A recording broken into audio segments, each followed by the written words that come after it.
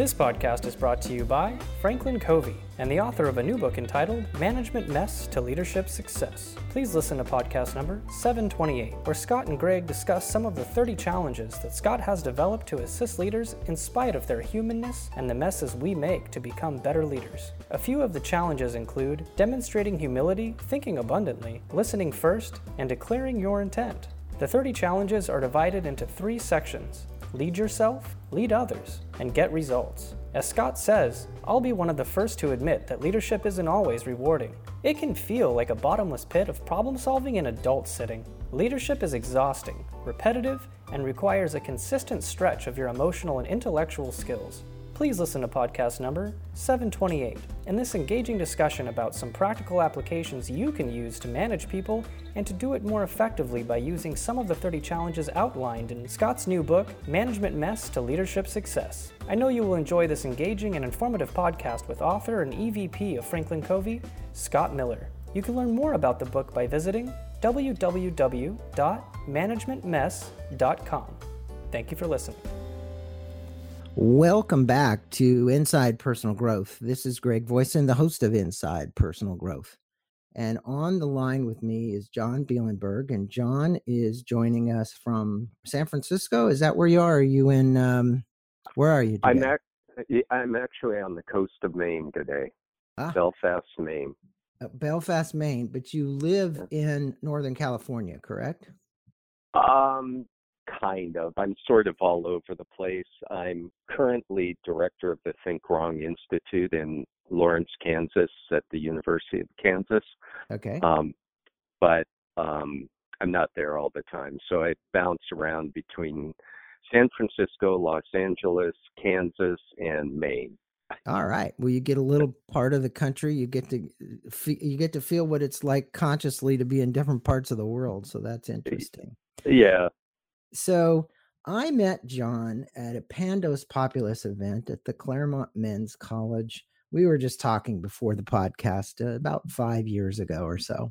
And John, I want to let my listeners know a little bit about you so they can get an idea. And then we're going to be talking about John's new book. Actually, there's 4 authors involved in this. It's John Bielenberg, Mike Byrne, Greg Gale, and Elizabeth Dickinson. And the book is called Think Wrong: How to Conquer the Status Quo and Do Work That Matters. So a little bit about John. John's a designer, entrepreneur, imaginative advocate for creating a better world through the application of creativity and ingenuity. And boy, do we need that. We need the better world part. John is the co-founder of Future Partners, a Silicon Valley innovation firm. And in 2012, to teach Think Wrong practices to individuals, teams, and organizations around the world through his clients' work, his partnerships with universities, via invitations to participate in top conferences and events around the world. In 2001, John co-founded C2 Group, a brand strategy firm to help leaders from technology startups, Fortune 500 companies, and the world's top business management consulting firms develop and build their brands. John's been awarded various awards throughout his career. He has an honorary doctorate degree from Maryland Institute of College of Arts.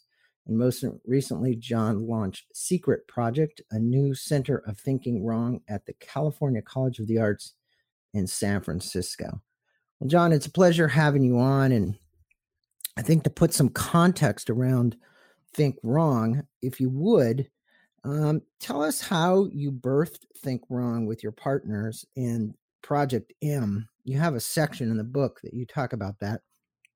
I think it'll give our listeners a little bit of context to how this was birthed. Sure. It was in the 90s, and I had a client. I was running a graphic design branding firm in San Francisco called Bielenberg Design. And I had a client that was in the institutional investment business, and they had hired a behavioral psychologist from Cornell to come in and help them basically exploit human behavior. So this behavioral psychologist would help them figure out how other investment managers handling billions of dollars were victims of what they called their own heuristic biases, that we create these neural pathways over time that dictate our behavior, whether we're conscious of that or not. So these investment guides were trying to exploit other investment professionals who are following predictable pathways to predictable solutions. And I start thinking about the design profession where we think we're creative, but we're actually following the same neural pathways in our brains. And that's when I first came up with this concept of thinking wrong.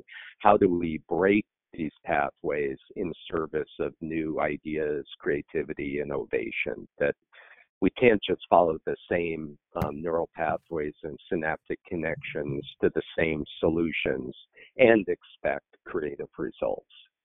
So that we're kind of go ahead. pre-wired for that, and it is something that you give a lot of tips, you give practices in this book to help people break that, because you've got to rewire and refire.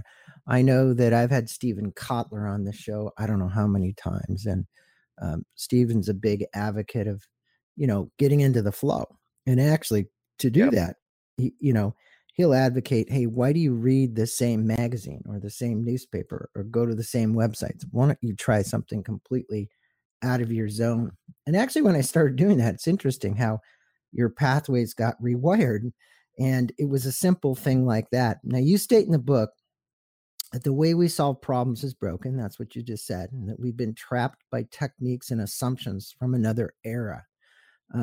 I think we have these limbic brains, which are in a different era, maybe a bit above what the monkey is. But what are some of the techniques and assumptions that have been made and we keep making that's breaking us from getting through, or keeping us, I should say, from getting through a glass ceiling? Because it seems like we just bump our head against the wall. Yeah. So right. So some of the business practices, like everything has to have a strategic plan before you start. ROI, you have to know that you're going to make money before you do anything, or best practices, that the future will be defined by what worked in the past. These are just some of the things that exist kind of in business schools and are taught. And they work to a point, but not when you have to innovate or create a solution to a big challenge in a new way, right? So then they prevent you from kind of moving forward.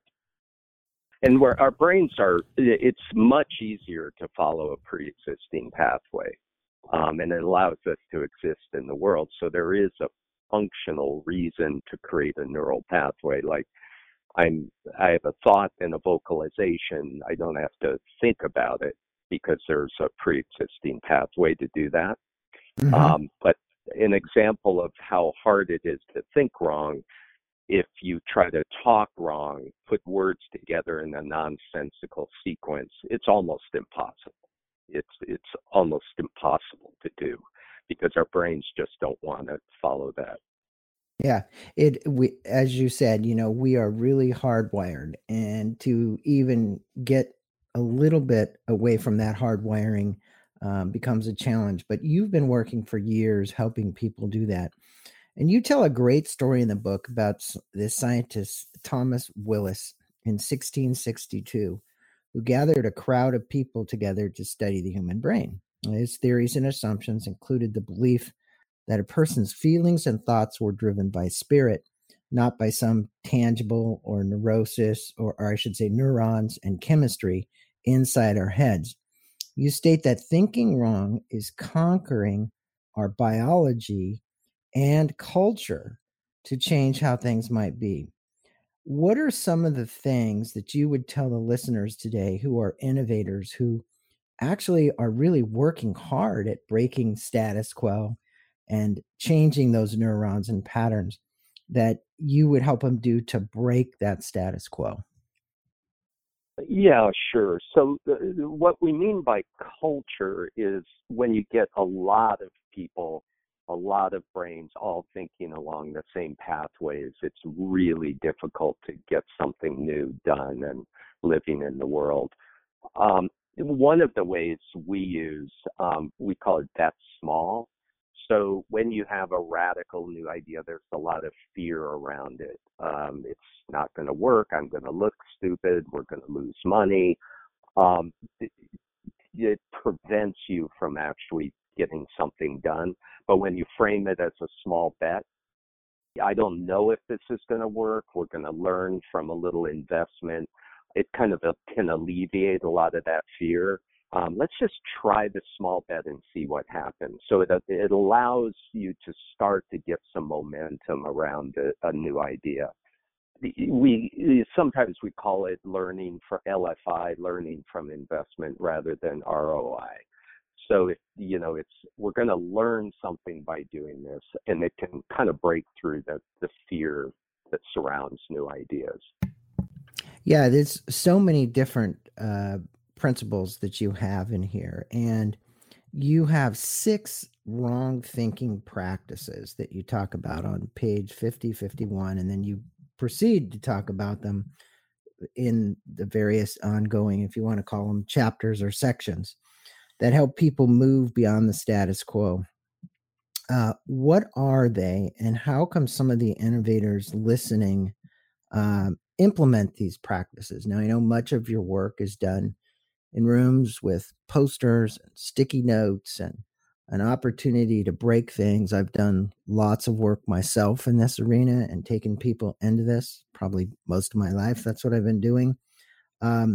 It does break the patterns, and also groupthink seems to be a good opportunity to do that. What are some of those? What do you call them? 6 wrong thinking practices. Sure. The first one is called Be Bold. And that has to do with setting kind of the big, bold challenge. Our thinking is that you want to start big and bold and difficult because everything will conspire to kind of bring that down. And if you're going to invest your time and energy and creativity in something, it should be kind of a big, hairy challenge. So that's what that is about. And the practices are sort of related to how do you kind of set that, whether the question is, are you addressing the right challenge or not? The second one is called Get Out, and this has to do with getting out of your orthodoxies and ways of working. A lot of times we actually get people, we do these, we call them think wrong blitzes, someplace unique and special, so people are out of their corporate environment, which has its own kind of set of orthodoxies and ways of thinking. An example of a get out practice is called 10 by 10 by 10, where everybody has to get out of wherever they are, meet 10 people, 10 different locations, and come back with 10 stories.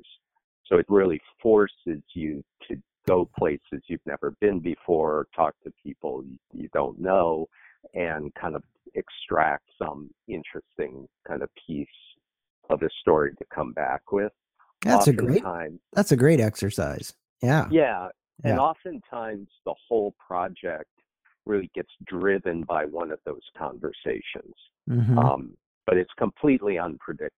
And it's really about getting people into a mindset of discovery, and out of just a conventional sort of the normal way of thinking about things. Yeah, and that's a good way. And then you've got Let Go.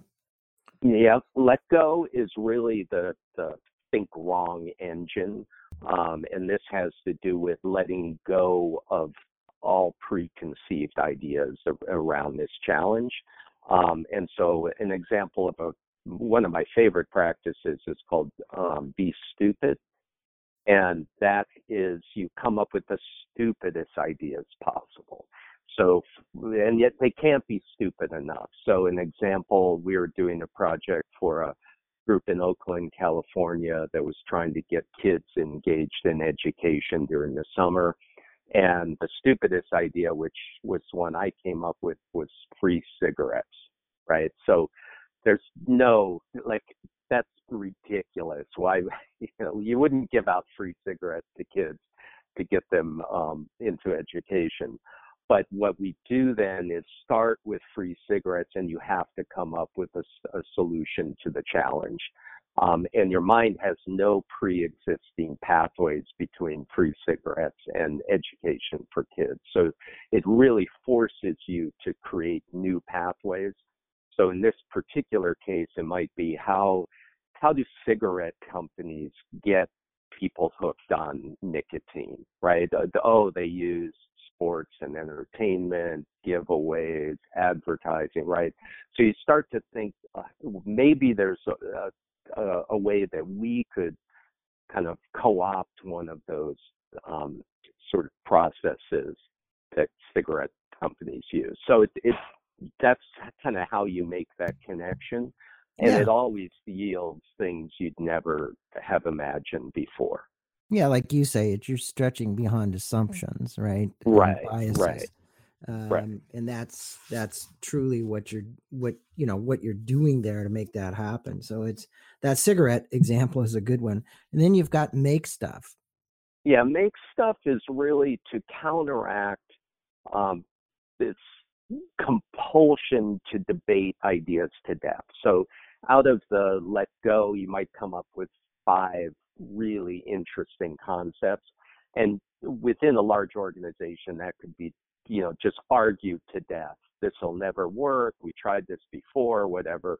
So the make stuff is really about, we don't know where this is going. Let's just start to prototype something and see what happens. So it kind of starts to lubricate the machine to allow these crazy ideas to live in the world. And as soon as you prototype something, it's much easier for people to imagine kind of the impact it could have or how it could work. Yeah, it's all of these practices are really good opportunities for people, individuals, corporate, to, as you say, break beyond status quo. Now, the other one is bet small. And I get this Right. one because I've been a serial entrepreneur and I know what happens when you bet big. So, right. And it's, I mentioned it before, it's about smallifying these ideas. So here's a big idea. How can we smallify it and spend $500 in a week, right? So it depends on the size of the organization. If it's Microsoft, it might be, $50,000 in 2 months or something. That's a small nonprofit, $100 in 3 days, right? So it's really smallifying things to a size that are actionable, and then hopefully you're going to get some momentum, or at least see what's kind of catching and working and what isn't. And then your last one is move fast. Yeah, move fast is about kind of collecting the results of those small bets and then seeing where the momentum is and kind of pushing the pedal down. So once you've kind of figured out a path, how do you keep things going so they don't just kind of get wrapped around the axle, which is common with large organizations of any kind. So those are the ones for my listeners. So it's be bold, get out, let go, make stuff, bet small, and move fast. There are quite a few opportunities within the book as you explain how to use these. The other thing that I found very compelling about the book is there were also some great stories. So I'm going to ask you about a couple of those as well, because those stories actually exemplify how you guys came in and got people to think wrong. And the one of them was this success stories that you tell, compelling, is the synergies behind the development of this common drink, but it's called Rebel, Rebbl. Right. Right. And I thought that the story was interesting. Would you be willing to kind of articulate that in a short form fashion for our listeners so they understand, how you apply some of these principles and how people are using this to change the world? Because I love the story behind this, and it was a great story. Sure. Yeah, this was for an organization called Not for Sale that's based in the San Francisco Bay Area, and they are fighting human trafficking worldwide. And the particular challenge was with villagers in the Peruvian Amazon who are indentured slaves in mining operations because there's really no other economic opportunity. And so we ran a Think Wrong Blitz on the coast of California. Typically, we bring in all kinds of people, including what we call creative insurgents. So they're just creative people. They might not have any subject matter expertise at all. And on my team, I had a pitcher for the San Francisco Giants, a guy named Jeremy Affeldt. And there was also a doctor scientist at Stanford University working on cancer research. And at one point, the Jeremy Affeldt, the baseball pitcher, he said, "Well, I don't even know why I'm here. Like, I didn't graduate high school. I don't know what I'm doing here," which was kind of humorous. But he played a big role in the ultimate idea. And so as we're discussing with the Peruvian Amazon, the scientists from Stanford said there's a plant in the Amazon called cat's claw, which grows naturally, and the villagers make tea out of it, and there's cancer-fighting properties in that tea, and there's hardly any cancer in this particular area of the world. And so Jeremy, the baseball pitcher, goes, "Well, why don't we just make tea out of that, and sell it?" And at the time, we called it Smart Tea, but later on, it was changed to Rebel, REBBL, which stands for Roots, Extracts, Bark, Berries, and Leaves. And it kind of looks like a kombucha drink. It's actually what's called a tonic. All the ingredients are sourced from the Peruvian Amazon, and it did reasonably well, eventually got into all the Whole Foods, and we did a line of smoothie drinks, and it became a big success. And nobody, when we went into the Think Wrong Blitz, had this idea of enterprise or micro enterprise, to address this human trafficking issue in the Peruvian Amazon. It just came out of that process, and it became so successful, the nonprofit Not for Sale started a separate division called Just Business, where they create these enterprises that help their constituents, but also create economic engine for the nonprofit. And all of that came out of that process, and actually my group at the Think Wrong Blitz. It was a very compelling story, and you tell many compelling stories in there, and I think it's important for our listeners to see how this Think Wrong can be applied to a problem and how it can help make a solution of that problem, and how there's just so many what I call branches to the tree. That's a great story. And another one is, and it revolves around your let go principle. And in the story, you tell Michael Magelli at Microsoft, and he's got $1 billion project called YouthSpark. If you would, for our listeners, tell the story about the project and your role in helping them rethink that project, because you guys did totally rethink it. They were thinking wrong. Sure. Michael Magelli was brought into Microsoft to help their culture become more creative. And he was a colleague of ours, so he brought us in specifically on this YouthSpark project. It was Steve Ballmer, who was the CEO at the time. It was his kind of personal social responsibility endeavor for Microsoft at the time. And they did spend $1 billion on it, $500 million on equipment, and then $500 million, invested in it. The problem with YouthSpark was that nobody knows they exist. And the way that Microsoft talks about it, if you go to their website, it's kind of buried in there, and it's not exciting the way it's presented. So the Think Wrong challenge was, how do we get YouthSpark much more interesting to participants, other organizations that could kind of participate. And so we did a 2-day Think Wrong Blitz in Seattle. We got them out of the Microsoft offices and ran it in a maker space in Seattle. And then did a Get Out session where everybody scattered, the 10 by 10 by 10. One of the groups visited a nonprofit called Cycle Works, I think, where kids were building. They would get donations of bicycles. Kids could come in and fix them up and then take a bike with them. In the back of this facility, which was just kind of a warehouse, was a little clubhouse that the kids had created. And it, was for kids, nobody over 21 allowed kind of thing. And there were just old couches and things. But there was something about this space that the kids created themselves, this secret space, that once we got back to the maker space, to the Blitz, and shared this story about this little clubhouse that had been created, it really sparked this whole idea that we called the Extreme Good Network, or pirate radio.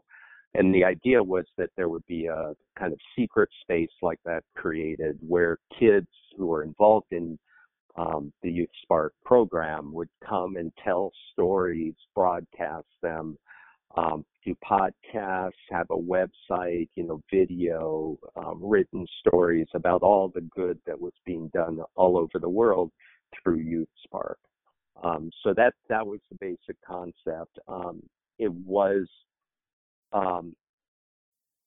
funded and started at Microsoft. It's kind of one of those tales of great ideas that never get executed, unfortunately, and it ended up not happening. But it was a fantastic idea. I think it had a lot of potential, and something that Microsoft. Why do you think that it ultimately failed? Look, with $1 billion, you must think, wow.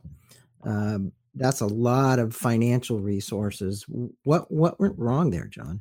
I think it got passed from the group involved in the concept that was participating in the Think Wrong Blitz. It got passed off to other people who weren't involved in that, didn't really understand kind of how that idea emerged and the value of it, and that it was driven by this kind of creative initiative. And they sort of just reverted back to what they were doing before. This is common in large organizations where everybody has things on their plate already. Right. And I think it also was because this guy, Michael McGalley, eventually he left Microsoft. I see. Right. Because so things get diluted, and then they start to lose the momentum that they have. And obviously, I know what you're talking about because that happens quite a bit, And and it almost always takes a person who sort of has the energy and authority and mission to make these things happen. Right. That the Somebody organization see it through. Yeah. And have a vision for it, like you said. Holding the vision in an organization and getting people aligned that are involved with the same purpose and desire to make something happen, no matter how they make it happen, is really quite valuable. I love your little formulas in here. This is the genesis of PyLab. The premise is quite simple. Pi equals a natural place plus a slice of pie, a neutral place, I should say, a neutral place plus a slice of pie in conversation. Conversation plus ideas equal design, and ideas plus design equal positive change. Give us a little bit about that. That was when you were in Greensboro. Is that where that was happening? Greensboro, Alabama. Yeah. So, you were doing something with bicycles, weren't you? Both of those, yes. We were building bicycles out of locally grown bamboo there as well. Both of these projects were through my experimental design program called Project M, and we ran a lot of projects in rural Alabama. Hale County, Alabama, is one of the poorest counties in America. And we had a wonderful partner, a woman named Pam Dorr, who's executive director of a nonprofit called Hero, that helped us execute some of these. So PyLab came out of a Project M session that started in Maine at the beginning, and the group was having a really hard time aggregating around a project. Like, everybody had their own ideas. We had done the Get Out, and they were really frustrated, went to a local bar and started drinking beer. And while they were there, they went around the table and everybody revealed a hidden talent. Archie was a tennis champion in high school. We had another girl who was a licensed pyrotechnic expert, with fireworks. And then we got to Rosanna, and she said, "Well, I really like pie." I was like, "Well, that's not a talent. That doesn't count." But the group grabbed onto it, and because it was almost March 14th, so 3.14, so pi, PI. And so they came up with this idea called Free Pie Day on March 14th, where they baked all these pies and set up a table on the streets of this little town in Maine. And what they found was that there was an alchemy to pie, coffee, that really spawned conversation. And through the conversation, you could come up with projects, right? So it was a way to lubricate the conversation to then come up with design projects in the community. So they came up with this idea they called it PyLab, and decided to do it in rural Alabama, and went down there for the summer and did a pop-up PyLab. I gave them $800 total, and they had to outfit this little half of our studio down there as a pop-up cafe serving pie and coffee. And that was a big success. And so we got a space on Main Street in Greensboro, Alabama, and they built that out. $8,000 we got on Kickstarter. They had to spend $6,000 just to do the heating, air conditioning. So we really had $2,000 to do the whole restaurant. And we came in second in the James Beard Awards for restaurant design that year, and lost out to the Guggenheim in New York, which was kind of funny. And then opened up as this kind of community space where there was a restaurant in the front and a design studio in the back. And it just really caught on. And the New York Times Magazine did a story, NPR did a story, and tour buses started showing up. And it became this kind of community space that didn't exist, but also a magnet for that little town that has over time transformed Main Street, which was primarily boarded up when we started, and now it's probably 80% occupied. And it's not just because of PyLab. There's a lot of other things going on, but it shows how you can start with this crazy kind of concept of I like pie, and through the process, it just grows and grows into something that you couldn't have imagined at the beginning. Well, it takes think wrong. It also takes a lot of grit and determination when you set out on these projects. And along the way, you have to continually think about your thinking. And that's what I loved about the book. Now, you have resources for our listeners and that they can access. This is both for individuals and corporate. What are some of the resources you have that you've developed and you want to tell them where they would go to actually access these resources that would be available to them? Sure. Well, one is if you just go to thinkwrongbook.com, you can order the book on Amazon, or I think you can still download it for free. That's a good place to start. And And it's a /resources as well, right? So Think Wrong Book / is it resources? I think it's on the back of the book. If you go all the way to the left-hand corner when you get this book, thinkwrong.com /resources for free Think Wrong tools and tips. So that would be a great place for them to go Right. to learn more. And it's just www.thinkwrongbook.com. That's one. If you want to learn more about Pandos Institute, it's PANDOINSTITUTE.com. There you can learn more about John's endeavors as well. And any place else you want to send them? No, I think those are the best places to start. Great. And I'll just mention before we get off, on the pandoinstitute.com site, we've developed a new process we call ThinkNATO, like tornado or Sharknado, which is much more designed for individuals. And it's a simpler process, doesn't really require facilitation or a lot of work. And that's to kind of unlock a creative life in everybody. So that's an interesting kind of takeoff of the Think Wrong process, which is designed for organizations. Yeah, they also can find out more about that and link to the website. If they're a LinkedIn user, just type in Pando Institute and it pops up. I've got it on the screen right now. There you'll also find some other interviews that John did with Alex Boski. And so I just encourage, did I say that wrong? Alex Boguski. Boguski. Okay. Yep. So you always have to figure out how to say somebody's name. That's important. Well, John, it's been a pleasure having you on Inside Personal Growth and you sharing some of your wisdom and insights about Think Wrong.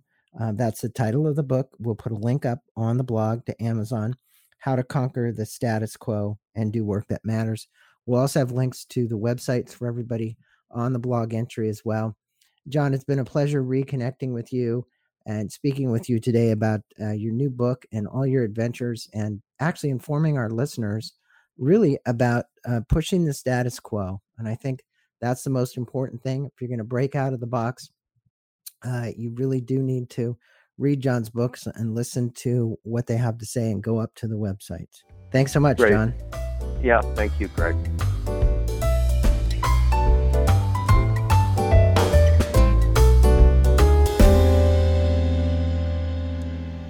This podcast is brought to you by Bob Anderson, the co-author of a new book entitled Mastering Leadership. Please listen to podcast number 724, where Bob and Greg speak about what is required of a leader today to thrive in our current business environment. In Greg's interview with Bob, they speak about an extraordinary framework that Bob created called the Leadership Circle Profile, and how this assessment is changing the way leaders see themselves. A self-assessment comes with the book. The book integrates the best theory, research, and practice into the first universal model of leadership. It radically shifts the understanding of extraordinary leadership and how a champion is developed. Please listen to podcast number 724 with author Bob Anderson, the founder of The Leadership Circle. For more information about the book and their services, please visit www.theleadershipcircle.com. Thanks for listening.